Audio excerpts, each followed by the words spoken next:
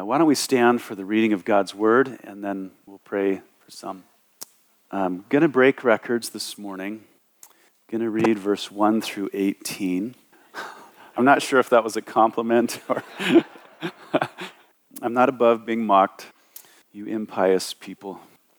Jesus says, "Take heed that you do not do your charitable deeds before men, to be seen by them. Otherwise, you will have no reward from your Father in heaven.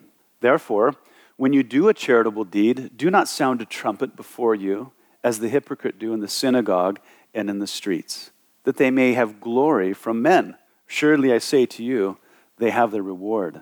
But when you do a charitable deed, do not let your left hand know what your right hand is doing, that your charitable deed may be done in secret, and your Father who sees in secret will himself reward you openly. And when you pray, you should not be like the hypocrites, for they love to pray standing in the synagogues and on the corners of the streets, that they may be seen by men.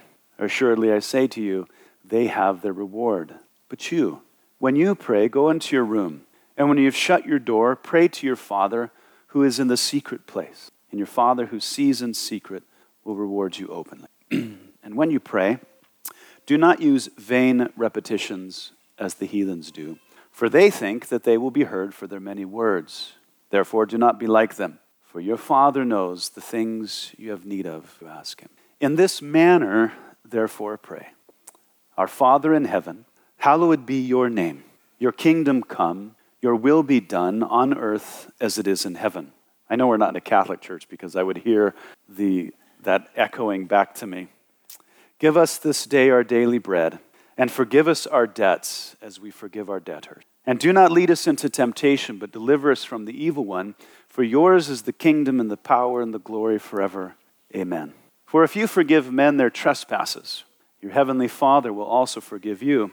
But if you do not forgive men their trespasses, neither will your Father forgive your trespasses. Moreover, when you fast, do not be like the hypocrites, with a sad countenance, for they disfigure their faces, that they may appear to men to be fasting. Assuredly, I say to you, they have their reward. But you, when you fast, anoint your head and wash your face, so that you do not appear to men to be fasting, but to your Father who is in the secret place. And your Father who sees in secret will reward you openly." Father, of course, you've instructed Christ to teach us these things because they're common. Lord, it's our fallen hearts are prone to seek the attention of men. And we need instruction. And so, Lord, I pray that as we look over all of this, that you would help us to become better at evaluating our own motives for the things that we do, and that you would correct us and help us come to you without our hearts being contaminated by all the distractions and all the pitfalls, Lord. And Lord, as we've said concerning all of our loved ones, Lord, so much hurt and pain. Jacob and Lauren, Lord, losing their baby Enoch. And Lord, so many things, just coming home empty-handed from the hospital, having all of these dreams and expectations. And Lord, I'm thankful that you're closer to them than their breath, Lord, that you can touch them where no one else can, that you can comfort and strengthen. Lord, I thank you for the good report that they're trusting you. Lord, they don't need instruction as far as what your word says about babies that are lost. They just need your touch, Lord. So I pray that they would experience you walking with them very intimately. And Lord, for others who are hurting, for Lucy and Isaac and John and Carol and Judy, Lord, so many others, Lord, thank you for just being so good and loving on them. And we pray that you just continue to minister to their bodies, encourage their hearts, Lord, increase their faith, and help them even, Lord, to grow by the things they suffer. Lord, we thank you. We love you in Jesus' name. Amen. Go ahead and be seated. All right. Out of Matthew 5 into chapter 6. As chapter 6 had some very clear kind of ways that Jesus was communicating. He transitions into another form of communication now. In chapter 6, he was addressing the rabbis' errors in regard to interpretation of the Old Testament law. But here in chapter 6, he's confronting rabbinical examples, their conduct. He's no longer correcting interpretation, but he's correcting application. He's no longer talking to the people about the things that they heard the rabbis say, but what they've seen the rabbis do that is so disturbing. Before, Jesus would say, "You have heard that it was said, but I say to you." But here in chapter 6, Jesus is saying, do not do as they do, as they're doing, but instead do this. You shall not be like them, but you shall be like this. Now, of course, if there were Pharisees present during the delivery of chapter 5, of course, their ability to interpret the scriptures was being challenged. But if they're present for chapter 6, it's their motives that would have been challenged. And all of it is quite insulting to them. If they're not going to receive the rebuke as it is, they will just be hurt. Because chapter 5 is about challenging their exegetical competency. But here, Jesus is addressing their character. And so they're really getting it, aren't they? I think it's one thing to say that someone has fallen short in the understanding of a text of Scripture. It's altogether different to call them an attention-seeking hypocrite, as Jesus does here in the text. So what Jesus is doing is he's addressing the Pharisaical heart, and the temptation that we might have as Jesus goes through this instruction is to think that we're safe from having that heart. You're not, okay? I'm not. And that's how Jesus begins. He says, "Take heed that you do not do your charitable deeds before men to be seen by them.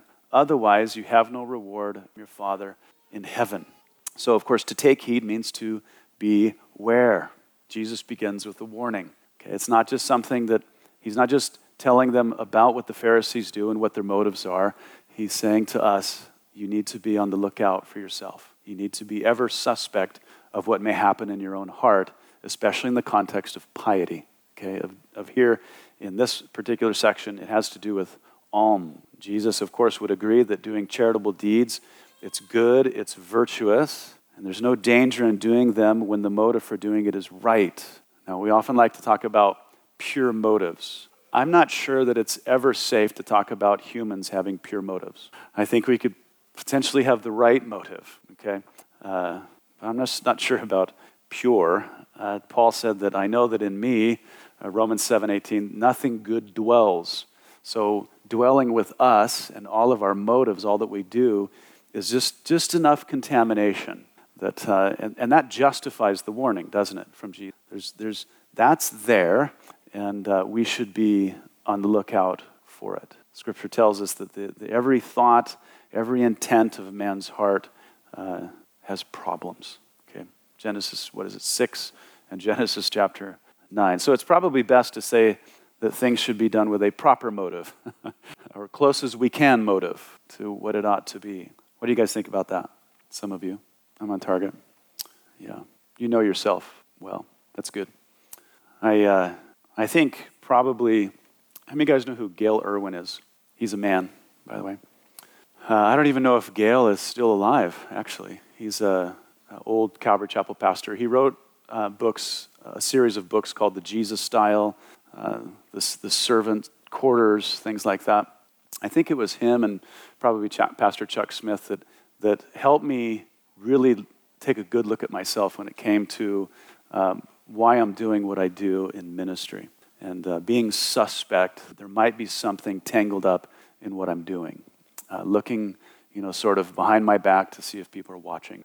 Or maybe even not looking to see it, but maybe hoping for it. Just always being suspect of my old man of the flesh, trying to, come to the surface and be noticed for something, to be recognized. And essentially what happens in all of that is you end up intercepting or robbing God of glory that he's receiving for himself.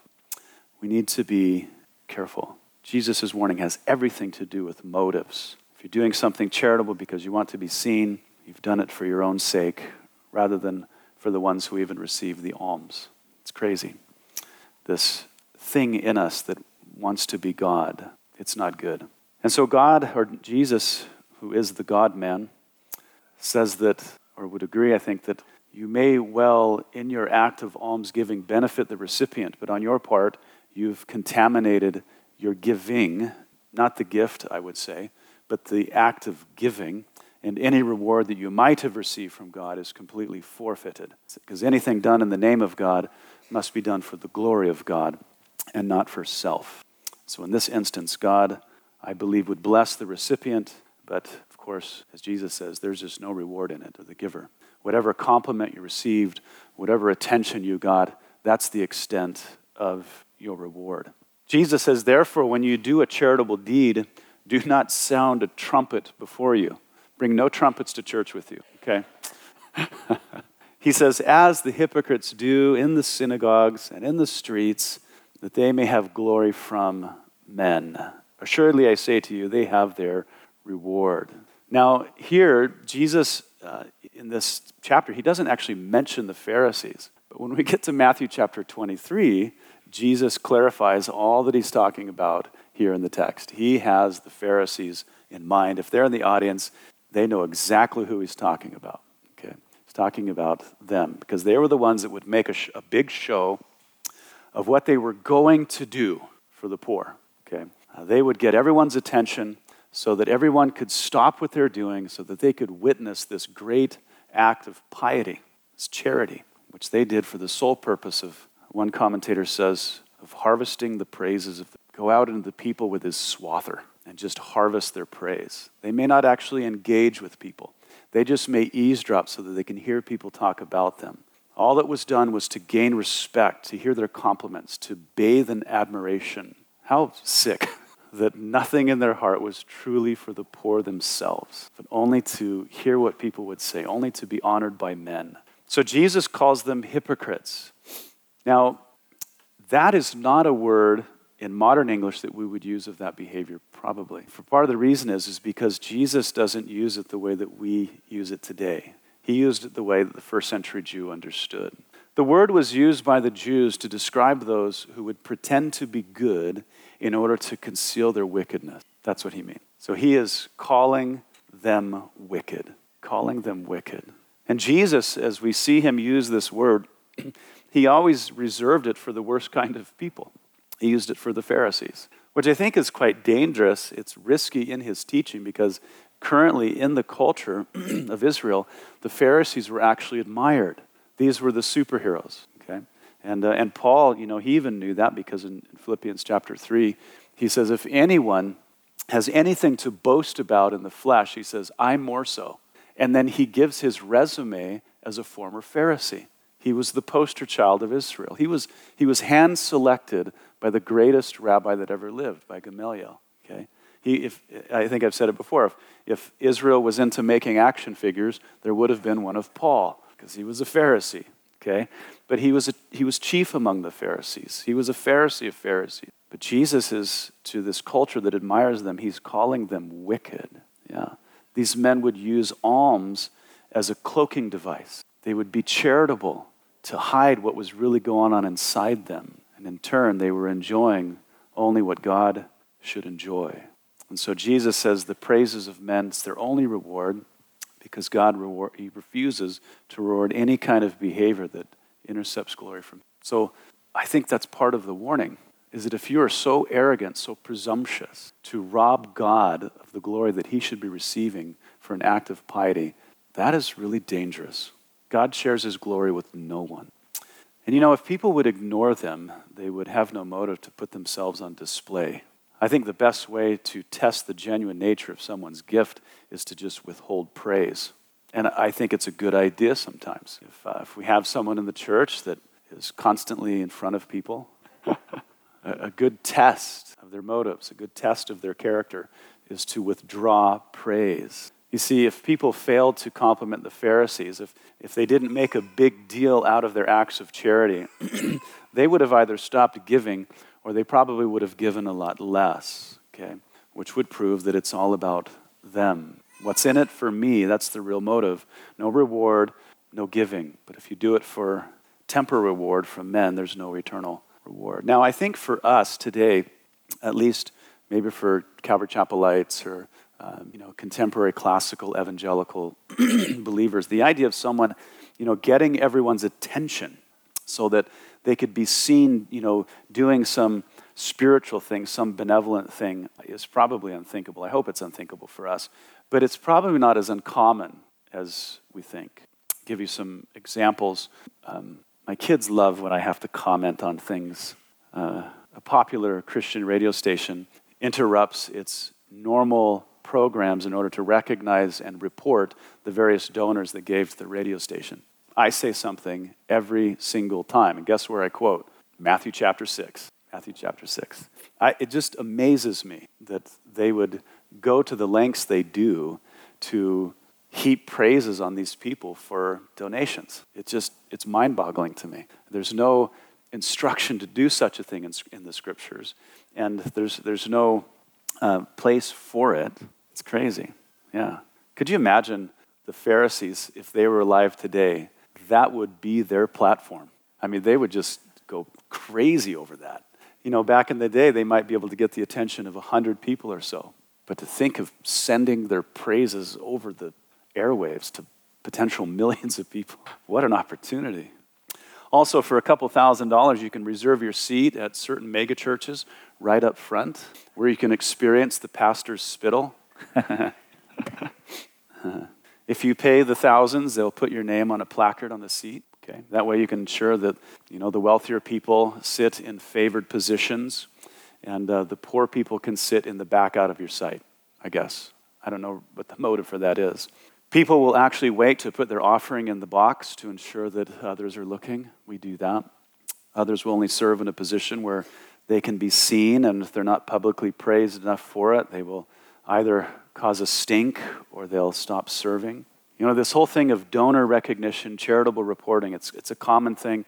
It's even often required by donors lest they stop their giving, which is not giving. Where reciprocation is required, it is not a gift. And this kind of behavior, Jesus says, should not exist among you. Now, by saying that, I'm not saying it's wrong to encourage people in their piety. I think that can be healthy. But you as the complimenter, you as the one who encourages and blesses, you need to be careful as you do it, because you might appeal to someone's flesh more than is necessary. So be modest in your admiration of people, in your encouragement. Amen? Don't heap too much praise. That can get out of hand. But you certainly don't want people to be discouraged in their thankless service. Jesus says, but when you do a charitable deed, do not let your left hand, make sure I get my left right, my left correct, do not let your left hand know that what your right hand is doing, that your charitable deed may be in secret, and your Father who sees in secret will himself reward you openly. Now, by using the word openly, I don't think he means publicly, because I think that would then just be a repeat of what was condemned before. But that God will actually reward you accordingly. Okay. So do not let your left hand know what your right hand is doing. The idea is that if it were possible, he's saying that your alms should be so concealed, so secretive, that you could hide from your left hand what your right hand is doing. Our alms should be done maybe with sleight of hand, as it were. Nobody sees it. Nobody knows about it, perhaps. But for what purpose? He says, so that our Father who sees everything in secret, that he will reward. That's where real enjoyment comes from. When we do things in secret, we really do escape the snare that can come with being seen, being recognized. There's so many dangers in it. And also, for some of us, it's more of a danger than for others. Some people, I don't know if it's a personality thing or I don't know what it is. I don't know what's wrong with us. I mean, I know the core issue, but how it's manifested in different people is really a trip. But for some of us, I think we know perhaps that we're prone to that, and it would probably be healthy for us to take more of a backseat, behind-the-scenes kind of ministry so that we can grow in that, to be appreciated by God before we give ourselves to any kind of public service that is in the eyes of people. Because you want to protect yourself, okay? You want to hear the praises of God and not the praises of man.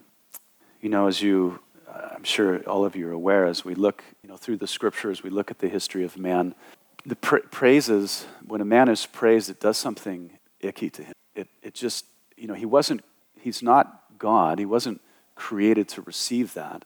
He wasn't created to be exalted. So instead of complimenting his existence, it just corrupts him, and it makes him into a monster. But God is worthy of worship, and it just exalts him, okay?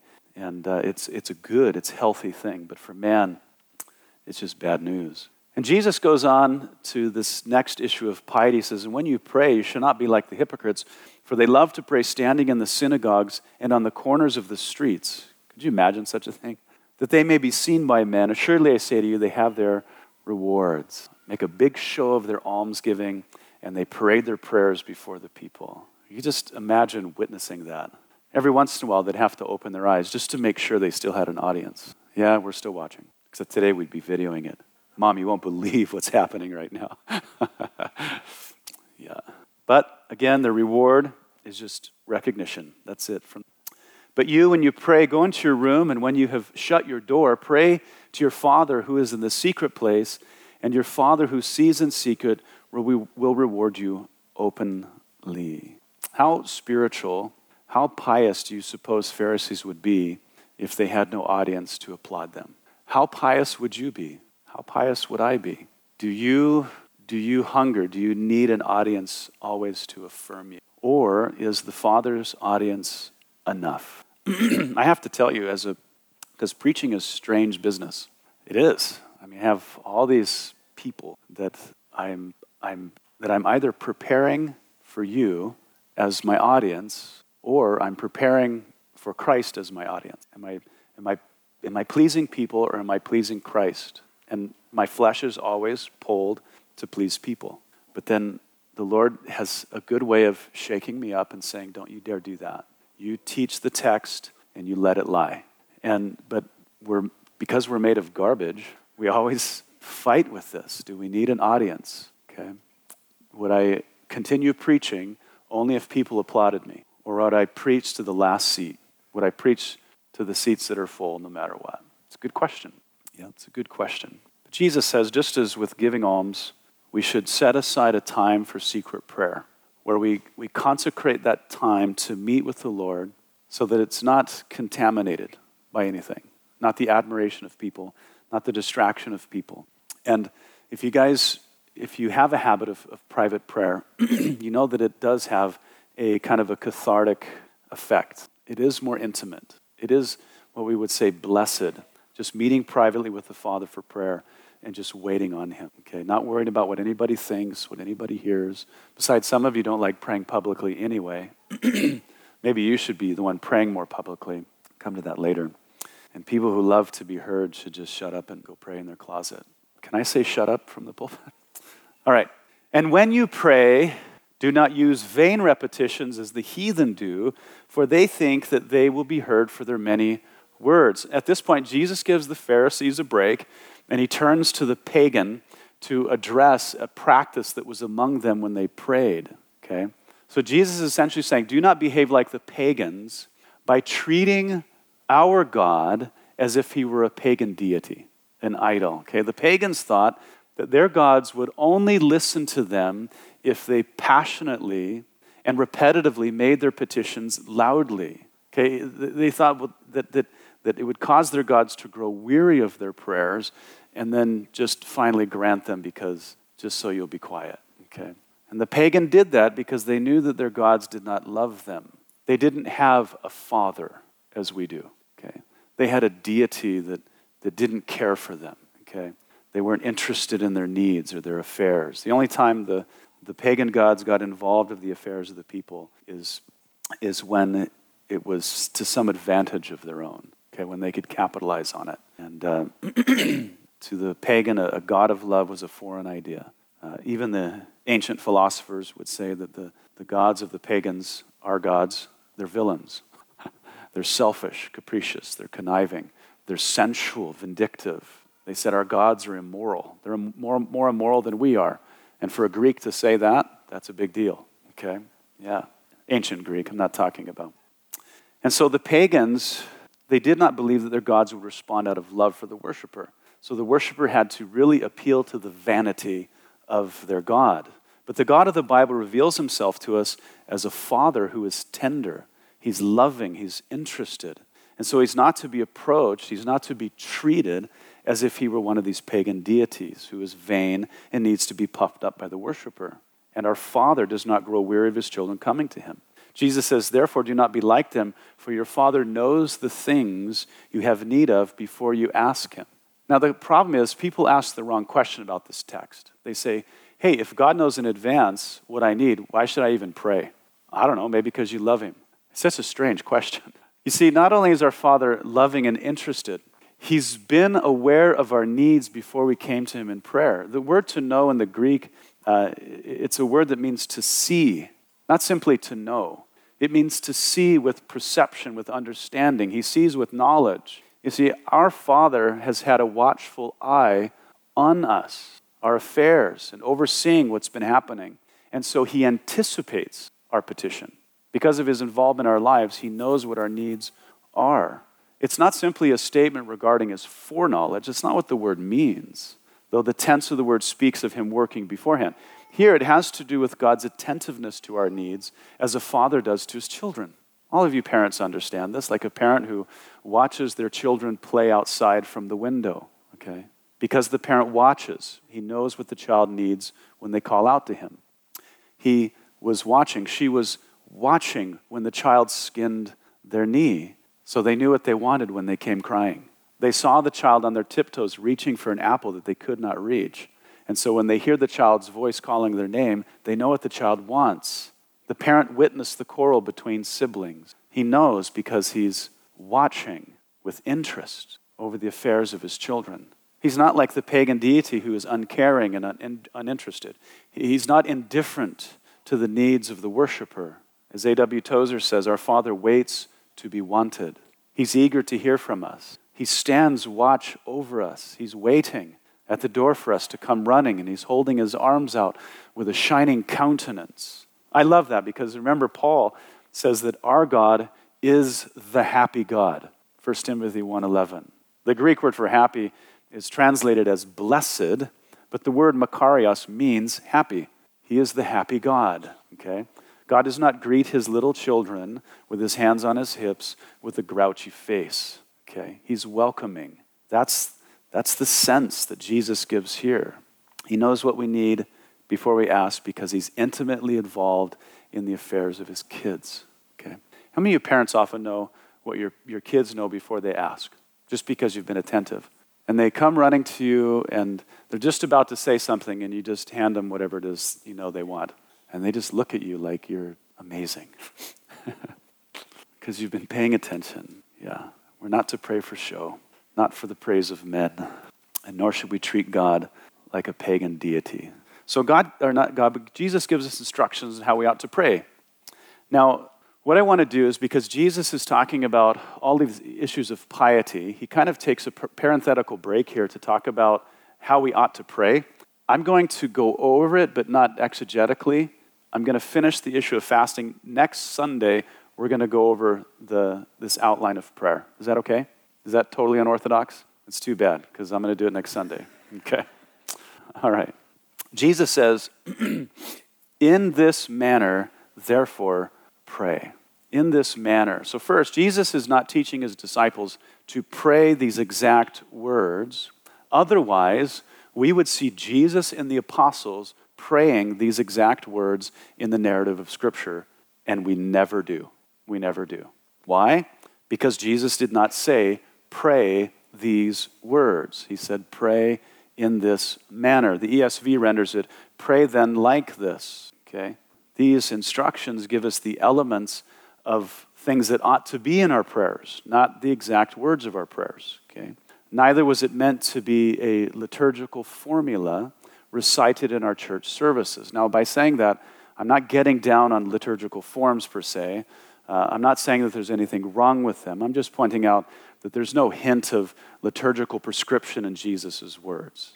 Does anybody see it in the text? No, it's not in the text, okay? There's no prescription or instruction of liturgy in the New Testament. The church actually invented liturgies to kind of create order and structure in the service of the church. Okay, now, I'm not a super big fan of liturgies.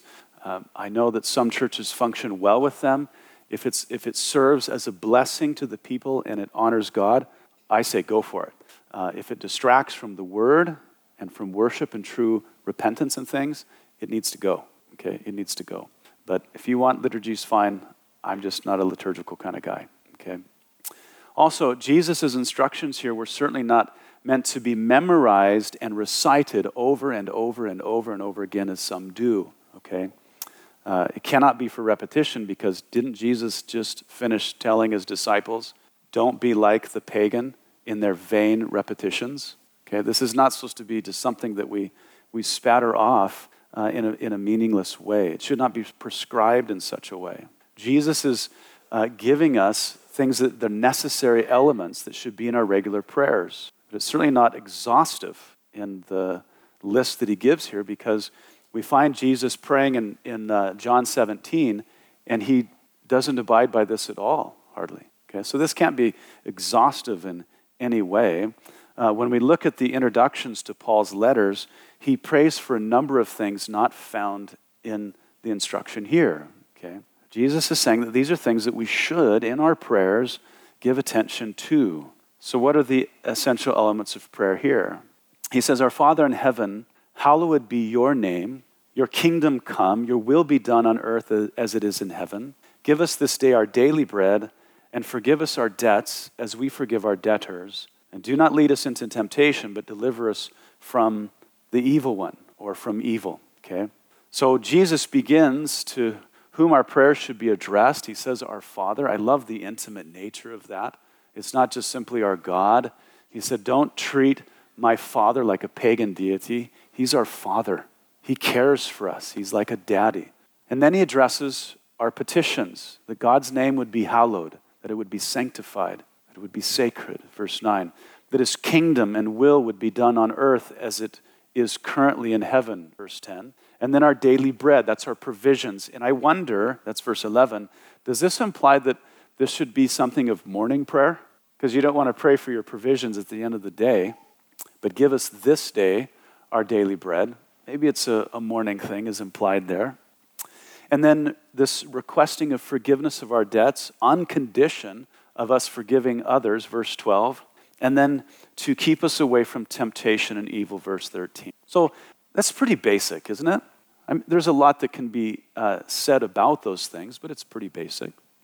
Now, just a real quick comment on verse 13, and then we'll come back to the whole prayer next Sunday. Verse 13 can be a troublesome verse to people.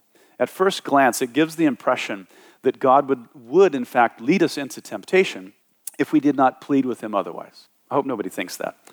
James makes it very clear that God does not do that. He says, let no one say when he is tempted, I am tempted by God. For God cannot be tempted by evil, nor does he tempt anyone. In the original language of Matthew 6:13, we have what's called a permissive imperative.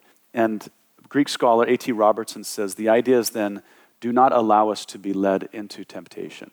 So translations can be from one language to another. It creates challenges. Now, rendering it the way that Robertson does, do not allow us to be led into temptation, is actually consistent with what Jesus said to his disciples in the Garden of Gethsemane. In Luke 22:40, he said, pray that you may not enter into temptation. That's consistent, okay? So there should be no fear of God leading us into being tempted to sin, to be tempted by evil, because in doing that, he'd have to violate his character. Now, as to the doxology at the end of verse 13, which says, for yours is the kingdom and the power and the glory forever, I'll address that next week when we come back to the prayer. Let's get back to another issue of piety. He says, for if you forgive men their trespasses, your heavenly Father will also forgive you. But if you do not forgive men their trespasses, neither will your Father forgive your trespasses. How do you guys feel about that? Some great faces out there. All kinds of contortions. Yeah. This comment probably looks back to verse 12, where in our prayers, Jesus says we're to seek God's forgiveness, remembering that we have the responsibility to forgive others. But Jesus clarifies at this point that there's actually a real contingency. Now, I've heard many pastors preach on this text, and they love to insert qualifiers and exceptions into the passage. I don't dare do that, by the way. Okay, it's not healthy to add words to Jesus. Okay, the text itself presents no obscurities, does it? There's nothing obscure about this text. The condition is absolutely real. Jesus did not waste his words when he said this. And Jesus said this out of his omniscience. He knows that some terrible and horrifying things have been committed against the people that he's talking to right now. But he also knows that nothing compares to the horrors that have been committed against his Father. And nothing compares to the horrors that he's about to face at Calvary as an innocent man by wretched people, okay? And yet he demands that we forgive because his Father forgives everyone freely who comes to him through repentance and genuine faith. Now, I know that God grants unusual grace to those who desire to obey him by forgiving those that have injured them. Unusual grace, okay? Especially in the worst kind of things. We know this from many stories of history. Many of you have read The Hiding Place from Corrie ten Boom. God gave a special grace to Corrie and Betsy to forgive Nazis. And then, of course, Corrie went on to preach, to teach churches about her experience in the death camp and how she'd come to a place of forgiveness. And some of you know that she was actually later confronted by one of the death camp guards who tested the genuineness of her forgiveness. You guys, God grants unusual grace to forgive, okay? We must forgive. But Jesus says if you are quite unwilling to do so, he says, do not expect my Father to forgive. He will not. He will not. Let's move on. The last issue here. He says, moreover, when you fast, do not be like the hypocrites with a sad countenance, for they disfigure their faces, that they may appear to men to be fasting. Assuredly, I say to you, they have their reward. Hypocrites can do nothing in secret. Everything must be broadcast. Could you imagine the pathetic lifestyle of the Pharisee? When they give alms, when they pray, when they fast, everything they do in spiritual discipline was for public display. It had to be out in front of everyone, going out of their way to show the sacrifices they make in their service to the Lord. They long to hear people say, just look how miserable they are for the Lord's sake. And that was a compliment, I guess. Now, it's interesting, the Pharisees fasted seasonally twice a week, even though the law only commands one fast a year. That's during Yom Kippur. That's it for the Jews. They were just prescribed one fast a year, but the Pharisees decided as public overachievers that they would fast twice a week between Passover, the Feast of Passover, and the Feast of Pentecost, and then between the Feast of Tabernacles to Hanukkah. And it's funny, Hanukkah is not even prescribed in the law of Moses either. But Jesus celebrated Hanukkah in John 10, but it's not prescribed in God's word. So these guys were major overachievers in a public setting, okay? And just imagine, weeks at a time, presenting this show to people. I can't imagine how exhausting that would be. But apparently just being fed by the compliments and the veneration of the people. And the interesting thing, as we said, the great test for someone's piety is to just stop giving them compliments. The more that Jesus preaches through his ministry in the next couple years, is the people begin to get it. Their eyes are opening up, and what happens is he ends up stealing the show from the Pharisees. And they stop giving the Pharisees all this attention that they had, and then the Pharisees turn on the people. They become the enemy of them, threatening them, cursing them, and everything else. All of their piety just goes to nothing. Crazy stuff. Jesus says, but when you fast, anoint your head, that is with oil. We don't do that much anymore. And wash your face so that you do not appear to men to be fasting, but to your Father who is in the secret place. And your Father who sees in secret will reward you openly. So in all three of these areas, in almsgiving, in prayer, in fasting, Jesus is just saying, be aware of yourself and conceal your piety. Be on your guard. Now notice that Jesus doesn't condemn the practice of fasting more than the law required. He just condemns the pretense of piety. He doesn't condemn fasting more than what is prescribed. Fasting for the right reasons, you guys, it's a good spiritual discipline. Okay? I encourage people to fast, especially when big decisions need to be made, or when praying for those who are seriously ill, people that are wayward in their faith, or their marriage is suffering, okay, I think that desperate times call for desperate measures. And if you're like me, nothing says desperate like going without food, or desperate measures, rather. Okay. This body can eat, trust me, and likes to. Yeah. I think it's good to abstain from food for a few days just in order to seek God's face, to give him your attention. And I know that right now it's popular. We have like intermittent fasting, and I don't have a problem with it. But if you can intermittent fast for your physique, for public display, you can fast for the sake of others. Amen? But when you do, the rest of us do not need to know how dedicated you are and how miserable you are. Okay? Take a bath, wash your face, look presentable, and it'll be just fine. And the truth is, if I find out you're fasting and you're demonstrating false piety in it, I'm going to have all kinds of fun with it. Because I'm going to investigate and find out what your favorite food is, and I'm going to make sure that the room is filled with the aroma, and I'm just going to pound it right in front of you, and you're going to see this countenance shine as I enjoy your favorite food, okay? Don't come on display here. You just make it fun for the rest of us. So let's bring this to a conclusion. Ask a few questions. It's not Bible trivia. Well, kind of, it is. Is Jesus condemning public piety? Is Jesus condemning public piety? Is it wrong for others to know about our benevolent giving? Is it wrong to pray publicly? Sure hope not. Is it wrong to inform others that you're fasting?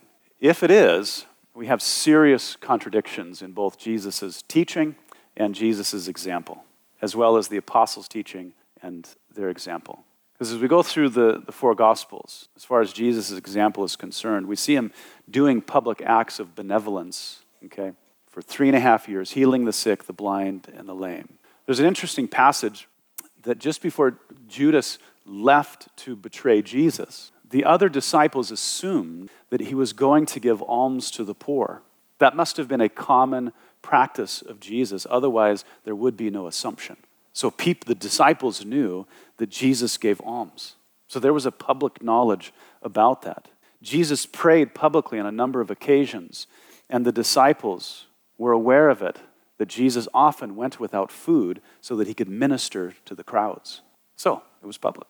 They knew that he was giving alms publicly, that he was praying publicly, and that he was fasting. Okay? The apostles did these same things publicly also. They were doing benevolent ministry just as Jesus did.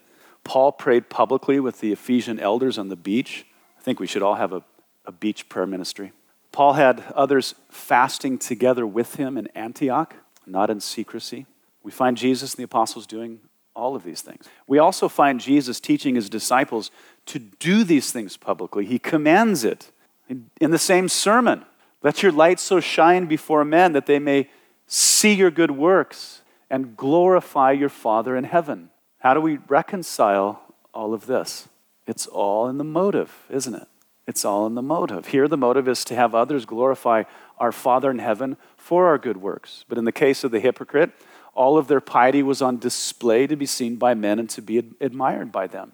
So Jesus isn't condemning public piety.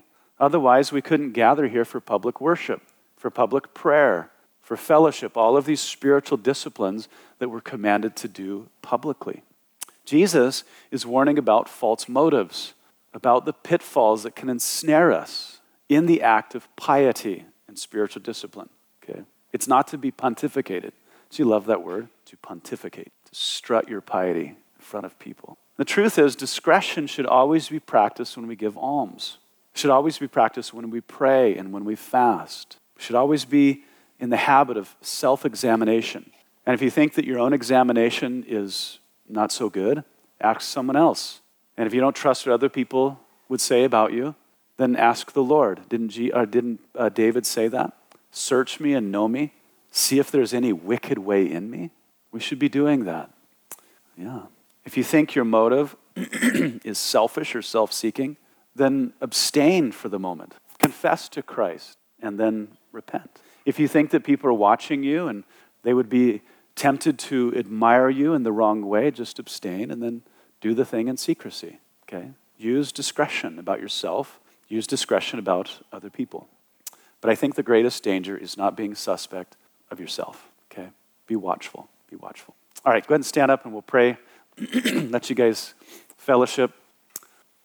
Not bad, we did 18 verses. Yeah. Yeah, don't clap though, because it could be bad for me. Let's pray. Lord Jesus, it's no wonder you said that you did not entrust yourself to men because you know what's in them. Ugh. Lord, everything about us is contaminated with sin. We've got challenges, Lord, and I just pray that by your Spirit that you would confront us and address us as we really are, and that you might communicate to us, Lord, in your grace, where we have strayed in our motives and the purpose for which we do things. And I pray that you'd help us to see clearly that we might be able to offer anything to you in piety that is wholesome and glorifying to you, Lord, that is beneficial to people. I pray that you would protect our hearts when people do praise us, when they admire us for anything that we might do for your glory. Help it not to go to our heads, Lord, to further contaminate things we might do in the future. Just guard our hearts, we pray, and help us to walk before you in a way that is upright and well-pleasing to you. And grant us your grace, Lord. Lord, I thank you for my church family. I thank you that they come and hear the word. And I pray that you'd give them the courage, the strength, Lord, to walk it out, to live for you. So bless them this week.